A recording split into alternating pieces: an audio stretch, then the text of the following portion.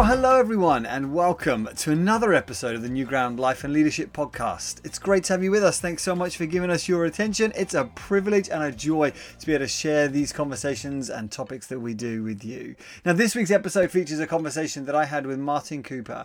Martin is the Principal Lecturer of Songwriting and Head of Music Theory at BIM, which stands for the British and Irish Modern Music Institute. He's also an elder at King's Church Eastbourne, part of New Ground Churches, and someone with over 20 years experience in both Christian worship and in worship leading. And for today's episode, I left the chilly familiarity of my garden shed and went on location to his studio, which was very exciting. I hope you enjoy the crisp sounding audio in today's conversation. We had a fascinating conversation around music theory, what makes for good music, and we settled the age-old discussion about what matters most, melody or lyrics in songs, as well as discussing exactly what it is that makes for good worship music. Now, just before we dive into it, I'd love to hear from you if you're enjoying the podcast, or if you have perhaps suggestions of topics or guests that maybe you'd like to see us have on the podcast. You can reach me by emailing podcast@newgroundchurches.org. I'd love to hear from you. Also, if you like the show and think it's worth sharing with others, make sure to hit the like and subscribe button and get the word out there wherever you can. Now, over to my conversation with Martin, live and on location in his studio. I hope you like it. So, Martin, we had a conversation a couple of years ago now. We did. In a minibus on the way back from a conference. And you just kind of spun my mind a bit with some of your music theory stuff. And ever since then, I've thought, I really want to get some of that stuff recorded and share with people, because I think it would help not just Christians in general, but worship leaders in particular, songwriters in our churches in particular. Yeah. Why don't we start though with just how did you get into the music industry, and when did it become such a big interest of yours? Okay, music industry. So I did my degree in English literature, language and literature. I then studied music for a year after that, because I was always interested in music. I'd been playing music for a while at that point. I knew people from church that worked for Kingsway and ICC, and I knew people that could help me get into the Christian music scene as far as working goes, which I did. I did a lot in the Christian music scene from 1998 until about 2005. And then 2006, I started working at BIM in Brighton. So my kind of, I don't want to use the word career in Christian music, because I don't like using that word, but I just have on the podcast. That sort of segued into working at BIM in 2006. Well, even, your kind of nervousness of using that word career exposes part of the challenge that we're perhaps going to talk about is, and it's a challenge for anyone in ministry. Yep. When you get paid to do something, it inevitably becomes a career, or it can do. Yeah. But it's also a passion, a calling, something that's close to your heart. And so any Christian worker has to navigate that tension. But why music? Why worship? Why was that such a passion of yours? When did that become a big interest? Yeah. So I started being interested in music. Actually, the first two of the early things I remember in my life were the day that John Lennon died. 1980, I think it was. So I was a young kid then, and I remember my dad coming upstairs to say to my mum, "Terrible news, John Lennon's just died." And I'd never heard of John Lennon, and I remember at the time thinking, I've never heard my mum and dad talk about this John Lennon guy that they obviously know, because they're both devastated that he's died. And then I found out who he was and who the Beatles were, and I remembered for about the next 2 weeks, Beatles films were just shown back to back on BBC. So after school, I'd get in from school and we'd watch a Beatles film and listen. Your mum and dad would listen to Beatles music. And it struck me, even at an early age then, that how important music is to people, because the whole world seemed to stop at that point when John Lennon died, and I had no idea who he was. And then just a few years later, when Live Aid happened in 1985, again, the entire world seemed to stop and take note of what was happening in Ethiopia at the time. Music seems to be something that everybody can find important, and everybody can find inclusivity in, and everybody can come together. I guess subconsciously that seeped in then, and it was always something that I found fascinating. The reason I decided to pursue it was that during my English degree, my dad died fairly suddenly or fairly quickly. I just took stock of life. I'd only been a Christian about a year at this point. I was finding being a young Christian with my dad, I'm the only Christian I was the only Christian in my family. So, it wasn't like we had faith to share amongst us with my mum and my brother and so on. So I was, it was a tough time when my dad died. And I thought, I like music. I'm just going to go and do music for a while and see what happens. So I did that at the end of my degree, and it just turned into something that carried on, really. And so did you find in music helped you to process some of your grief as well? That's a good question. Yeah, I can remember actually specific times of listening to specific songs and, struggling my way through things by almost deliberately listening to specific songs to kind of process grief and try and move through out to the other side of it, and some challenges as well. I said I was a young Christian, just beginning to get into what the Christian life is and knowing God and relationship in God, and some challenges as well of kind of singing truth about God and thinking I've only just really begun to understand this, and now I've got to process this thing at the same time. And I think one of the things that really helped back then, which would have been mid-90s, so much of the theology or truth that I took on board, let kind of seep into my life, came from songs, came from worship songs. So I think, long before I knew the lyrics of a lot of the songs we were singing were from the Psalms or from Galatians or from Ephesians, I didn't at that time know that we were singing deep truths from Galatians. I just knew it's a song.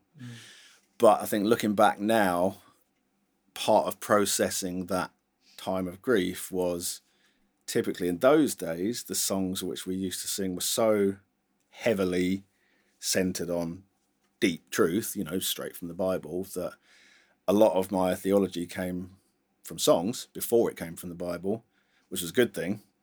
And I think, sort of thinking this morning, that in a lot of ways, that sort of thing seems to have disappeared to a large extent, and now we sing more about emotional responses and sort of singing around our lives congregationally rather than so much, today we're singing this and we're singing this and we're singing this, and so much truth got into me as a young Christian straight from the Bible, from songs. And I know we'll no doubt come on to talk more about the responsibility then of songwriters in the songs that we write, and actually the responsibility of elders and leaders in churches not abdicate that responsibility of just let them choose the songs. We'll come back to that because I think there's inevitably a place that this conversation will go. But I'm also just really interested in John Lennon, the awakening of realizing through the death of John Lennon and Live Aid how significant music is in bringing people together, and then as a Christian discovering that music is a form of discipleship. We find it's the language of our hearts a lot of the time, helps us to process our emotional life and engage with God. So that I find just really quite fascinating about what it means to be a human being. And as someone who teaches on this, why is that? Like, where does that come from? Why is music so important to human cultures? Let's start with that one. Well, that's a small question. Yeah, let's just 5 minutes. Rattle through that one. Why is it so important to human cultures?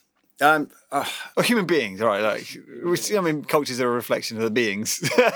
At various times in history, songs were how people learn.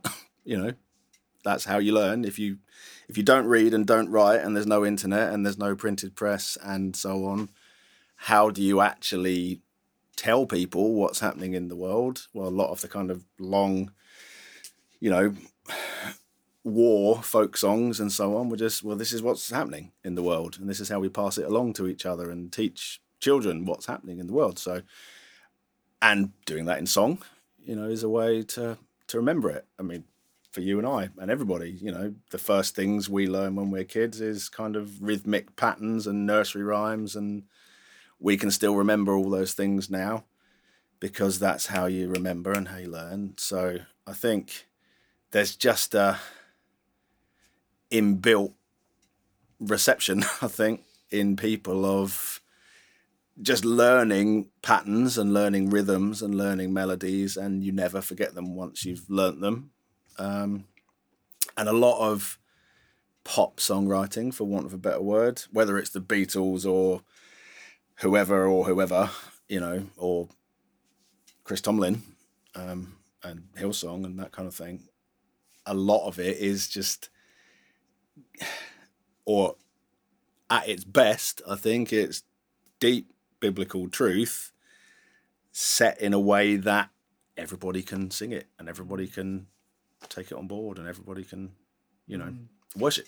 Do you have any just theories about why it is that we're made like that? Why is it that rhythm and rhyme and repetition or whatever, why is it that's more memorable to us than straightforward lessons? Yeah, I think so. There's been studies that show that, there's studies that show what is the kind of optimal tempo of a song. How fast or slow do people like songs, And round about 120 beats a minute has been shown, in studies, in scientific studies. That's just a sweet spot of people at large like that as a tempo. Partly because it makes us feel good. So I think that there was a trend for 5 years in a row where the average tempo of songs on Spotify was round about 95 beats a minute for 5 years in a row. So music was getting slower and sadder, basically, and people wanted slower and sadder music. At the end of each year, the average tempo of songs on Spotify was 95 beats a minute. And then suddenly, last year, the average tempo of songs on Spotify was 122 beats a minute, because during the pandemic, people didn't want to feel sad anymore. They didn't choose to listen to somber, melancholy songs. If you're stuck at home in lockdown, as we all were, then you want to feel better. And suddenly everybody gravitated. Nobody said, I'm going to listen to a faster song. I'm going to listen to 120 beats a minute, 120 beats a minute. But we all went, I just need to feel better today than I did, when I woke up. And that's a tempo that we as humans gravitate towards because it makes us feel better. Partly because, again, the studies have kind of shown that there's an innate clock inside us. We all live our lives to 60 seconds in a minute and 60 minutes in an hour and 24 hours in a day and so on. And 120 beats a minute is obviously 2 beats per second and so on. So there's just this kind of inbuilt sense of rhythm, a metronome inside us that we just move to that tempo and we walk to that tempo as well. So the average walking pace kind of slots in with the rhythm of a clock, the rhythm of a metronome, and how fast we want to move naturally and how fast we do move naturally. So there is just this kind of way we're built that just works at some tempos and makes us feel happy at some tempos and deliberately makes us reflective at some tempos and so on and so forth. So does that answer your question? Or am I just rambling about time? Brilliant. Time. Because you notice it, don't you? Your mood your mood is reflected in your pace. Yeah. If you're reflective or sad, you go slow. If you're excited, you go fast. And it's not always the case that if you are excited, you go fast. It's if you go fast, you get excited. If you go slow, you get reflective. Yeah. And I know we've talked to Krista Friend on here as a psychiatrist, and she talks about engaging the parasympathetic system, that just things that we do, our body, the way we move our body changes our mood. So I know that idea isn't too new to us, but it's the, as we've said, we've had a conversation before where you pointed out, our very first experience of the world is of music in the womb. We hear, internal sounds from our mothers, and most noticeably the heartbeat. Is the average heartbeat 120? What's the heartbeats per minute as well? No, that sounds a bit fast. That's a bit fast. It's I can't remember off the top of my head, but I know that in clubs, for example. So if a DJ has got a music set on throughout an evening in a club, it will pretty much start at, for example, 80 beats a minute. And by the end of the evening, the tempo of the music is 137, I think, pretty much in clubs, which basically goes with the heartbeat pace of people in the clubs. So you start here at somewhere around 80 beats a minute, and you end here at somewhere around 137 beats a minute. So the music begins at 80 beats a minute, where your heart is naturally just pacing itself, and you end more energetically at the end of the night on 137 beats a minute, where the heart is naturally following suit, or vice versa. So there is definitely a link between tempo and heart rate, a kind of, the way they marry each other.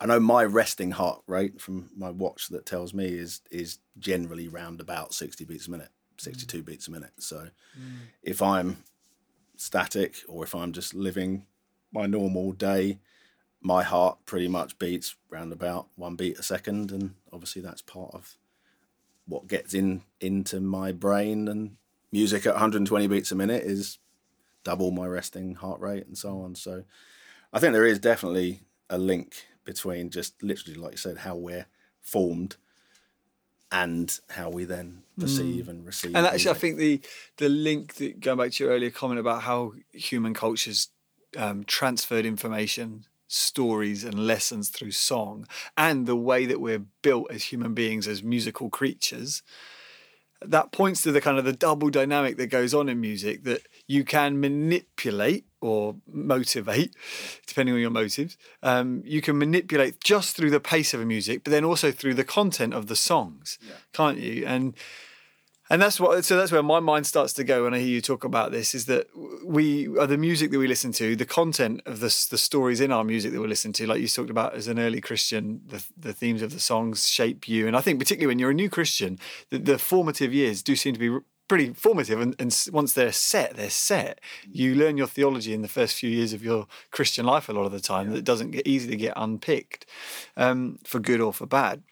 And so I guess, you talk about how to make songs catchy, or how to manipulate mood through the beat of the music. But I know you've also spoken to me before about the kind of content, not just the content of the lyrics, but the noises that we make, and the attractiveness or the stickability of the sounds that people make. It's just remind me again some of the things you've shared before about pop music, and where and why some of our songs are more popular than others. Yeah. So one of the songs that I use as an example in the songwriting lectures is the first track from The Greatest Showman soundtrack from a few years back now, The Greatest Show, and kind of do this little study in the lesson on the first 5 seconds of that song, because I think that's still the biggest selling album of the 21st century, The Greatest Showman soundtrack. It's either that or Adele, but it's right up there as everybody's heard it and everybody likes it.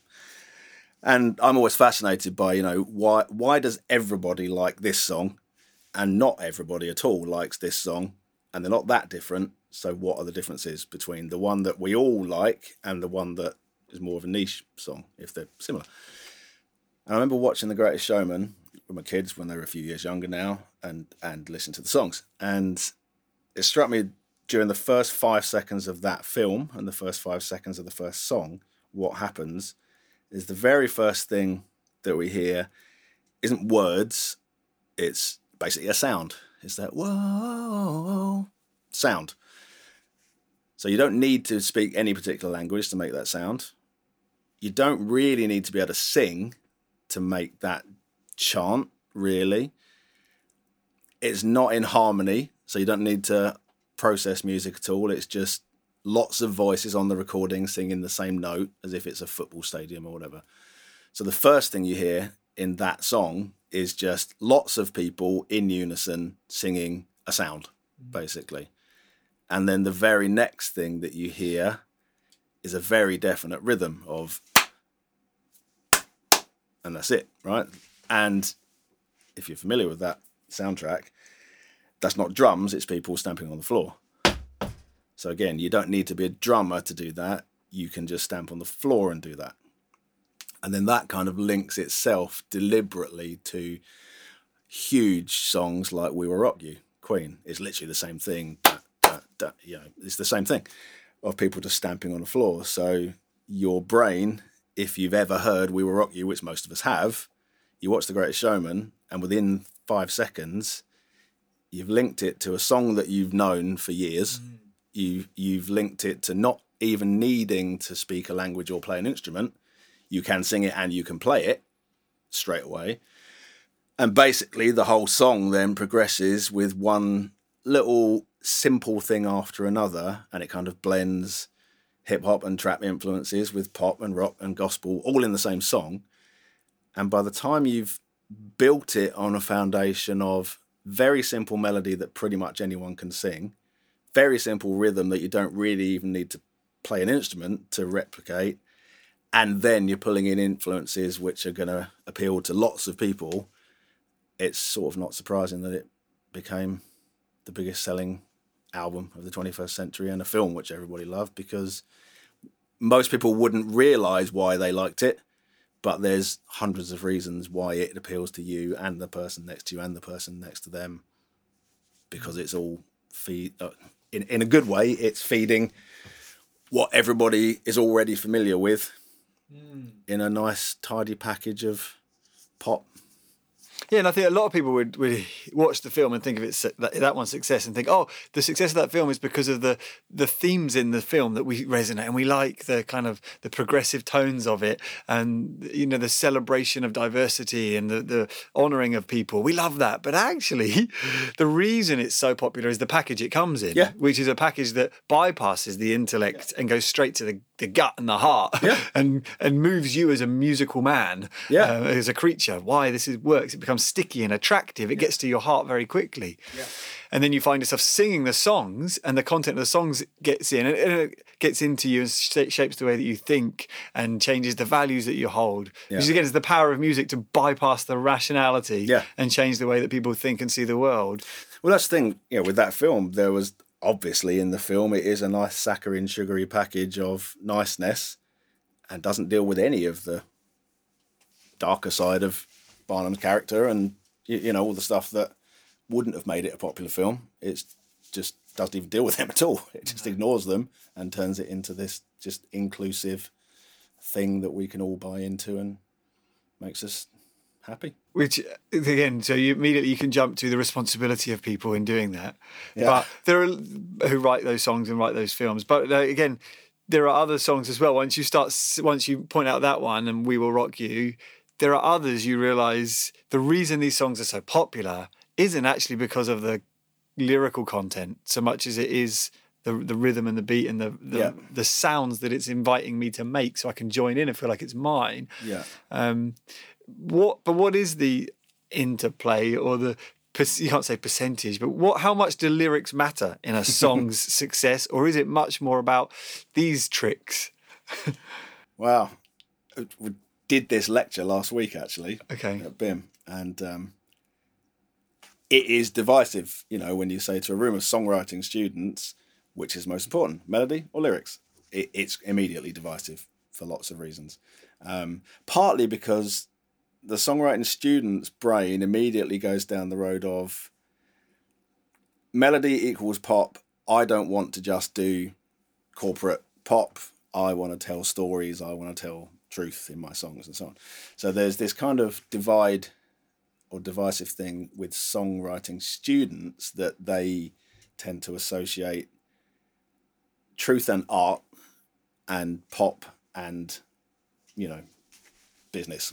Basically, because a lot of, like you just said, pop songwriting these days, it's rhythmic hooks, it's melodic hooks, it's how quickly can you get earworm into someone that they don't forget, nursery rhyme kind of melody and rhythm. What's your personal opinion on which matters more in a song success? My personal opinion would be as pop perfection. There is The Greatest Showman and those kinds of massive, songs that appeal to everybody on earth. Living on a Prayer. Everybody on earth has heard Lived on a Prayer. There are songs that just we all know. Everybody on earth knows them. ABBA. Lots of ABBA songs. We all know ABBA songs, whether we're, 8 years old like my youngest daughter or me or my mum. We know ABBA because they're just brilliant pop songs. I think for those kinds of songs, it's the perfect marriage of melody and lyric where anyone in the world can sing it and it means something to you. You know, when you're in a football stadium or wherever on the train listening to Living on a Prayer, they're singing about you. It's your life they're singing about, and the person next to you's life, and my life, and his life, and her life. It's, you know, it's universally, yeah, that's my story. And I think the songs which really stand the test of time are the ones that you can sing them, and it's your story as well that you can identify with.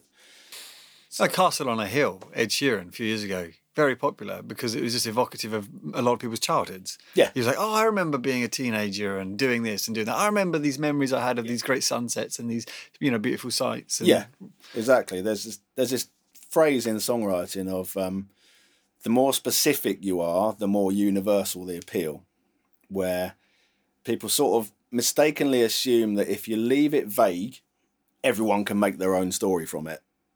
But actually the opposite is true, where if you give people names and dates and places and times and settings, then the listener can just drop themselves into the story. It's like, oh yeah, that sunset, that place where I was sitting then on that seafront. You know, it's like, yeah, it might be a different seafront with different people on a different year, but it's still me and my friends and my seafront. So if you can get into people's lives, you know, and make them buy into the story you're telling about them in pop songwriting, for example, then that's a good thing. And if you do that with melody and the story, perfect. Yeah.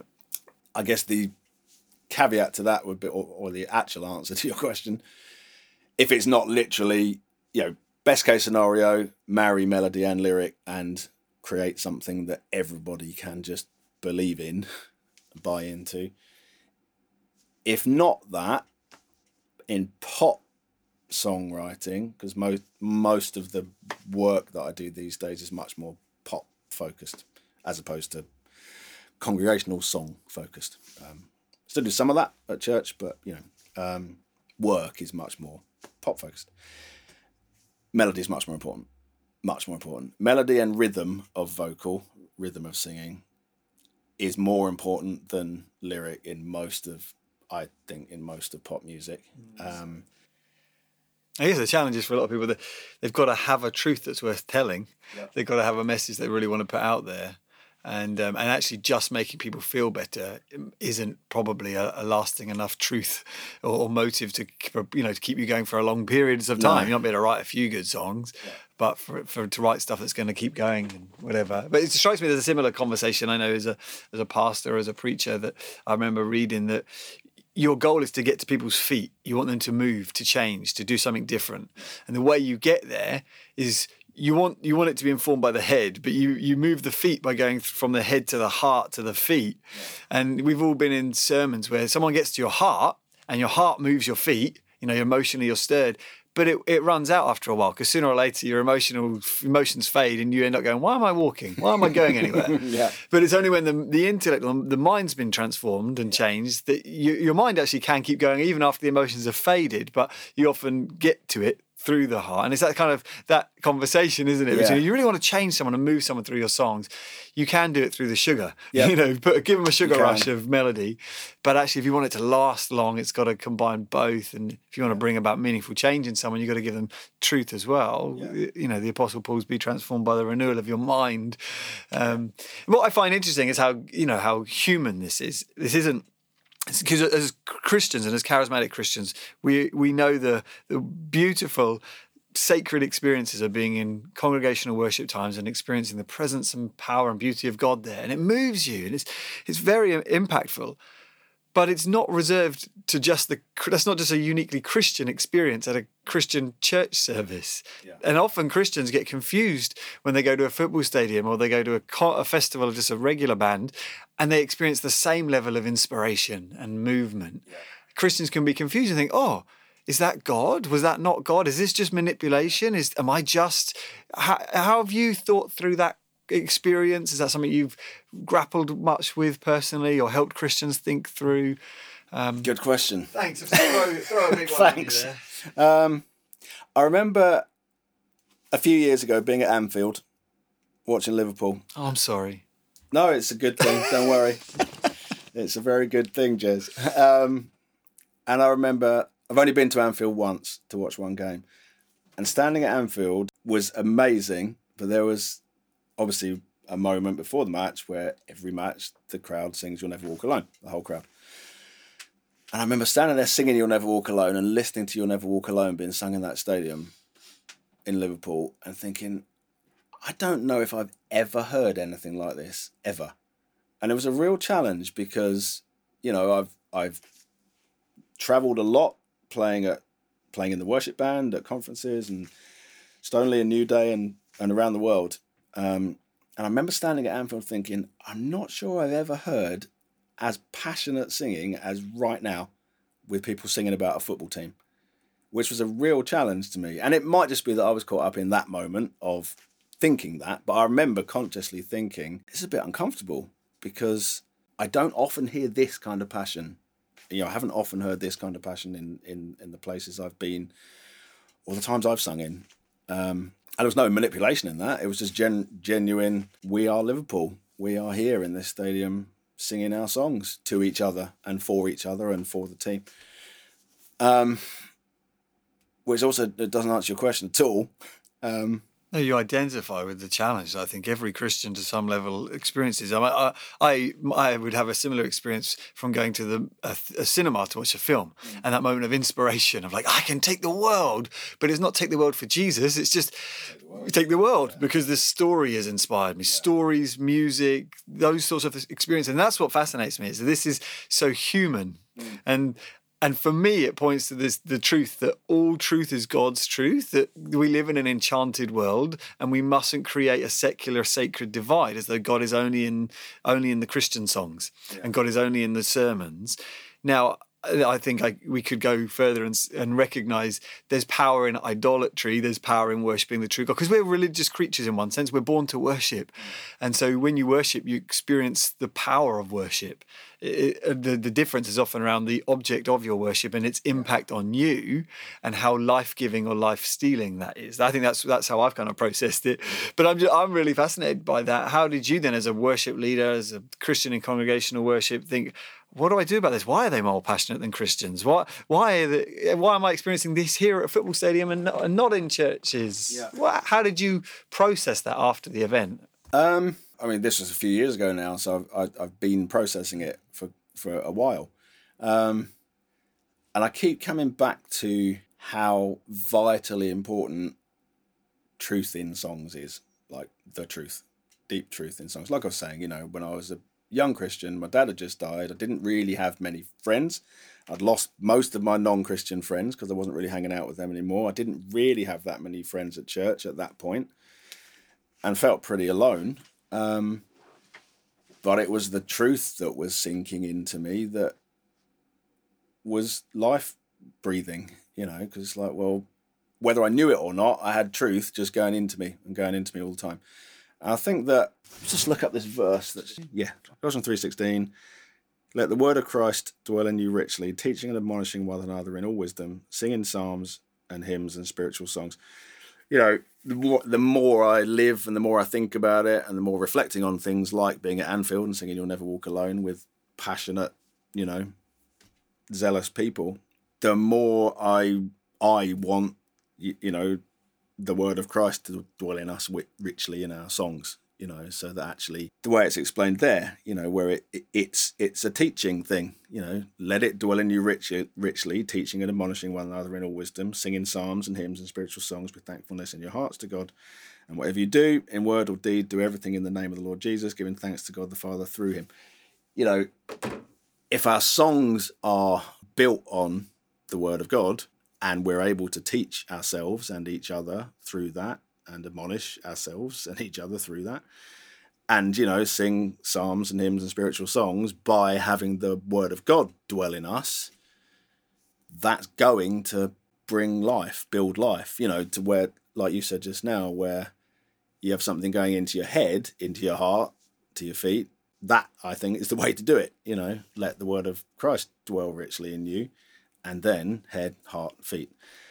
Where I find myself struggling sometimes to engage with songs, it's almost where I'm thinking, I don't really feel this emotion that this song is telling me I should be feeling at the moment. And because I don't feel it, I can't really engage with it in a way that if it was just telling me, here's God and here's the word of God being kind of, infiltrating into me, it doesn't really matter how I feel or what's happening in my life at that point. It's just a truth which I can always use, always, have built into me. So I do tend to struggle sometimes with songs where I'm just going, this is kind of true, but it's really just a song about how I feel. And I don't really want to sing a song about how I feel. I mean, even this Sunday coming, I don't know what date this is going to be going out, but, I'm leading worship this Sunday at church for the first time in a while. I tend to just lead worship now as and when I'm needed to. And obviously sitting here right now with Russia invading Ukraine yesterday, this Sunday at church, it's really important that we worship God and we sing truth. And what I'm anxious not to do is just use songs, particularly this week, every week, but particularly this week, where it's just, this is how I feel, this is how we feel, this is this thing that's happening that we need to kind of process, and actually just to head into it going, actually, firstly, we need to process how awesome God is and how great God is. And, obviously, we're going to be praying for Ukraine, and obviously like everyone is, like every church is, but it's got to be built on, we're going to worship God and sing truth and have truth built into us. Yeah, it's as you're speaking, I'm just thinking of Jesus saying, in the world you'll have trouble, but take heart, for I've overcome the world. What we're talking about when we're talking about worship songs, we're talking about how to take heart, how to get something into our heart. And we get something into our heart, Jesus says, by remembering I've overcome the world. And that, so I know the conversation, these conversations can quickly move to, so what are your favourite songs or worst songs? These songs are bad, these songs are good when it comes to Christian worship. But I think first of all, it's just recognising the power that songs have to teach, to equip, to refocus your mind, because when you sing, you engage your emotional life, which then reorients the way that you're thinking about something because your emotions are engaged. And it's just being aware of the responsibility of that this is a tool for discipleship. You said earlier that songwriters will think, I just want to tell my truth. And first and foremost, as Christians, we've got to have a truth to tell. And that truth, in a society like ours, our truth is our personal story. But actually, as Christians, we've got something much more true than our personal story. We've got the gospel story. And so maybe this is just more of a general question then about not so much music, but just how do you then, as a Christian or someone who trains worship leaders, how do you encourage them to allow the word of Christ to dwell in them? What sort of things would you suggest to people? In day-to-day life? Yeah. I think vitally important, which is, I guess, going to sound like an obvious answer, but vitally important is reading the Bible and being alongside people that are reading the Bible and reading the Bible with each other. I remember hearing Chuck Swindoll, I think it was, saying, in one of his preachers, he said, do you want to know what God's saying to you today? Read the Bible. Do you want to know what God says to you about your life? Read the Bible. Do you want to know what God says to you about your job?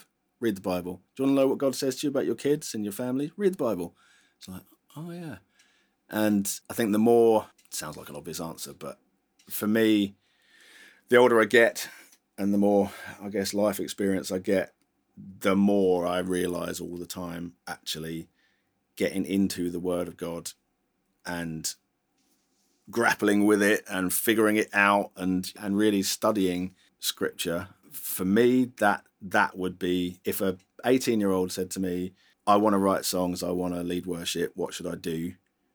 One of the very first things I'd say is study the Bible, grapple with it, get alongside people that can help you grapple with it, help you understand it, so that we don't end up with, it's obviously been some fairly high profile songwriters recently that have kind of hung up their guitar straps and gone, I never really believed this in the first place. I'm off now. I knew how to write songs. I was taught how to write songs. I was taught how to tug at the heartstrings and write songs that said things to people of how they should feel and react and so on. But, there's been some quite high profile people that are saying, I never really believed it myself and I'm done with it now. So, which is heartbreaking when that happens, and heartbreaking when it happens to people or with people that you thought were writing songs for the church based on their own life and their own, integrity. And it turned out that actually they were professional songwriters that knew how to write a worship song that people would want to sing. So much more important to me that, and for myself, it's so more important for my own life to be real and reflect who I am in God because of who he is and what Jesus has done, and to actually understand those truths and, really get to the bottom of books like Galatians, and Romans, and, to really, really figure it out and understand it and take it on board so that you can then write songs and lead worship and lead people, would be one of the only things I'd say. Yeah, and I think, a word to leaders as well, is I have seen it often that people who are involved in the nuts and bolts of Christian services, let's say, whether it's people in production, people in the band, the meeting leaders, the preachers or whatever, when you've done it a long time, you recognise a lot of the mechanics involved. And sometimes when you see the mechanics, people can get quite disillusioned, for want of a better word, or just cynical towards the process, because you realise there's so much about this that appears to me to be just merely human, as though that negates the truthfulness of what's going on. Or, the Holy Spirit's doing this. Oh, no, I think psychologically this is happening. As though we need to create this split between, again, spiritual, sacred, or secular, and God and not God. And I think we're the worst judges of our own success or what God's doing at the best of times anyway. Yeah. But again, what would you say to people who have maybe been involved? Because when you're involved in production, you're putting in long hours to fine-tune this instrument, and you're sitting there going, oh, I know the congregation are responding like this, not because of God, they might think, but because of the beats per minute in that song. Yeah. What would you say to people like that who had just been living in that headspace for so long, they've become a little bit cynical? Yeah. I remember it for myself. So back when I was doing a lot of playing in worship bands at conferences, and I played with Paul Oakley, who wrote a lot of the New Frontiers song, or was in New Frontiers, wrote a lot of the songs we sing, like Jesus Love of My Soul and Who Is There Like You and that kind of thing. And I played in Paul's band for about 5 years, and Paul and I used to write songs together at that time. And it began, I was like a kid, it was just so exciting to be worshipping God and playing guitar and worshipping God and going on a plane and getting somewhere and off the other end and worshipping God when it began.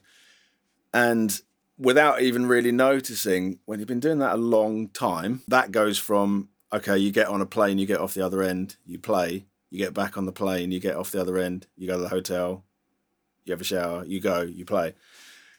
And I remember there were times when it's really difficult because we'd be, you'd start off this worship time of singing with songs that were great and had really good truth in them, and, people were singing. And I remember there were times when I was standing there thinking, I've played this song 500 times in the last 2 years, and it was just, autopilot. And it's really difficult because there's not much you can do about it.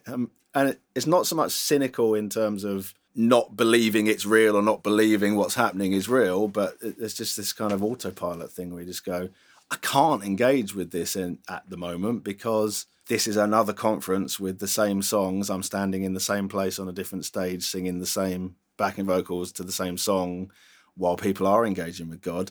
And those might make me sound terrible, I don't know, but just on a purely human level, I remember standing there at times just thinking, I don't really know why I'm doing this at the moment, because I do love God, but at the moment, I'd quite like to just go home to my family and my friends and go to church and go to a prayer meeting, or, do something other than stand here on this stage with my guitar playing these songs. And I think that's the thing I don't miss most about doing that as a job, because it was my living at the time and how I paid the bills and mortgage. And I'm sure there are people that don't fall into that trap. I'm sure, but I know there are a lot that do, because when you do the same thing all the time, all day, every day, in the same way, there's sort of no way it can't become, just part of, this is what I'm doing at 8 o'clock tonight. I'm playing this song again. Yeah. And it's also part of the challenge that we're in a culture that places such a high value on personal authenticity, emotional authenticity, or whatever the phrase is, versus other cultures and other times that would have placed a bigger emphasis on the importance of duty and honour rather than personal authenticity. And it's not to say that actually doing something as a duty because it's a responsibility I'm holding and I might not be emotionally engaged, but that's not wrong. But we're so trained to think, oh no, it has to be your Sweet 16 heart song moment every time. Otherwise it's not genuine. I know worship leaders, anyone who does ministry regularly, you think, sometimes I've just got to do it because I've got to do it. Like, people need me to do it, and it's not actually, if it's about the word of God and the Spirit of God, then it's not really about me and my heart all the time. And trying to help people navigate that. I just know when for any Christian workers, when I first started working for a church in ministry, one of the hardest challenges is when Jesus goes from being your saviour to your colleague. And then you have days off. You're like, that's my colleague. Like, I don't want to see my colleague on my day off. But actually cultivating and looking after your own heart before God in and amongst all the nuts and bolts of your ministry. That's why, some worship leaders I know of who are in the charismatic worship scene are now in very different church streams, very different styles of worship, because that's the charismatics, I say charismatic's not the right word actually, contemporary music scene that just became noisy to them and busy and 120 beats per minute all the time. Actually, there's nothing wrong in the more reflective, silent kind of expressions of worship and trying to have a broader palette when it comes to our worship. Yeah. But so sorry, I interrupted, but just general kind of comments then and help to people who are experience that similar kind of trap of being stuck and borderline cynical. Yeah. I mean, I never got cynical, but it did just become, like you say, it's what you do that day. It's what you do as a job. And I think for me, and probably I guess for a lot of people that do music, when my love of music, which was my hobby when I was a teenager, suddenly became my job. So I didn't have a hobby anymore because my hobby was my job. So now suddenly it's, I've got to do this thing today because it's my job now. Which then when you pull it into the equation, and I love worshipping God, and now that's part of my job as well. You kind of, there was a season where I did kind of go, well, my hobby is now my job. My love of worshipping God in this context with these gifts is also now my job. And if I don't have enough work, I can't pay my mortgage very easily. And when all that becomes just facts of life, it's pretty difficult. I couldn't do that again as a job. I wouldn't want to do that again as a job. For me, it wouldn't be the right thing. I suppose what you're saying is there's this with anything that we do, you need a grace from God.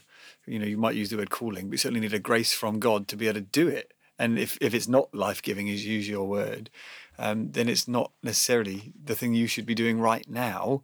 Yeah. You actually need to look after you. I mean, the Proverbs, guard your heart because it is the wellspring of life. And if you're stuck in something that is producing cynicism or just robbing you of joy, stop it right now, because your joy is really important and you find your joy in Christ and in doing what Jesus has called you to do. So, you talk about the importance of truth in songs, and I was only talking with someone recently that when we talk about truth, what I think often we're meaning is, I was just reflecting, reading something recently in the scriptures, the things that most regularly produce the kind of healthy fear of God that is life-giving and wisdom are seeing the wisdom of God in the cross or seeing the wisdom of God in creation. And then we could all think of songs where we sing about creation. And we don't actually have enough of them. Perhaps that's a challenge. I remember I listened recently to something that, particularly in this age where we're very concerned with the climate and stewarding the planet, actually to celebrate God in creation and God's gift of creation is useful. But the comment is really just about, when we talk about truth and writing songs and choosing songs for church, is perhaps trying to help people to see what fuels the heart most isn't the melody, that might get the feet going. It's actually seeing the wisdom of God in the cross. So the gospel in the songs, is that something you'd agree with? Yes, definitely. That's a rubbish question. Absolutely, definitely, yes, I would. I was like, here's a point. Do you agree with it? Good. Right, next question. Yes, I do. No, I do, definitely. As I said, even this Sunday where obviously everybody is going to be thinking Russia, Ukraine and so on. the songs that we're doing this Sunday, it leads us to the cross. And, it should. I understand all this stuff about music theory. Does it make you quite suspicious of emotion and suspicious of songs that just get you tapping your feet? And do you kind of monitor the sort of songs your kids listen to? Are you not? And did it make you just kind of suspicious of the world and its influences? When you see the tools and the tricks of the trades that motivate human behaviour? It doesn't. I think because, thinking back to, 50 years ago, when Motown was a hit factory, as the big office block with people writing songs all day and handing them to the right person to go and record and go and sing. And I think what we would sort of say today is, oh, that was such a amazing vintage pure time of pop, unlike now when it's all manufactured. You go, actually, Motown was manufactured probably more than pop is today. We just don't really associate it with manufactured pop. We associate it with artistry. So it doesn't worry me at all that songs are manufactured, partly because, kind of going back to what we started with, if there are things that just work because they work, because people identify with them, and it makes us not have an emotion created for us that someone's saying, I'm going to manipulate this thing out of you. But if actually that thing actually helps you to engage in worshipping God, well, that's not a bad thing. And if that tempo works because it helps people in a non-manipulative way, that's a good thing. So I think in some ways, I don't see it as a negative because I can see it as a positive of actually using it well. Yeah, without getting into the, rock and roll's from the devil kind of, which people are aware that Christians have always been very suspicious. And there's healthy caution there, but it's understanding what we're really cautious about is sometimes the message behind it and just them being mindful of the tricks that can be used to manipulate someone to believe the message by bypassing the head to get to the heart, and then by that changing the way that people live in a way that isn't gospel-centred. Before we go, is there anything else in your mind or heart that you'd like to just share as we close? I guess sort of like I've said a couple of times probably already, the older I get, the more experience I have rather, the more I keep being driven and making sure I drive myself to the Word of God as my primary, where am I going to look? I'm going to look into the Bible to figure life out. And I probably, if I'd said to my younger self that 25 years ago, I'd have saved myself some trouble along the way if I'd done it.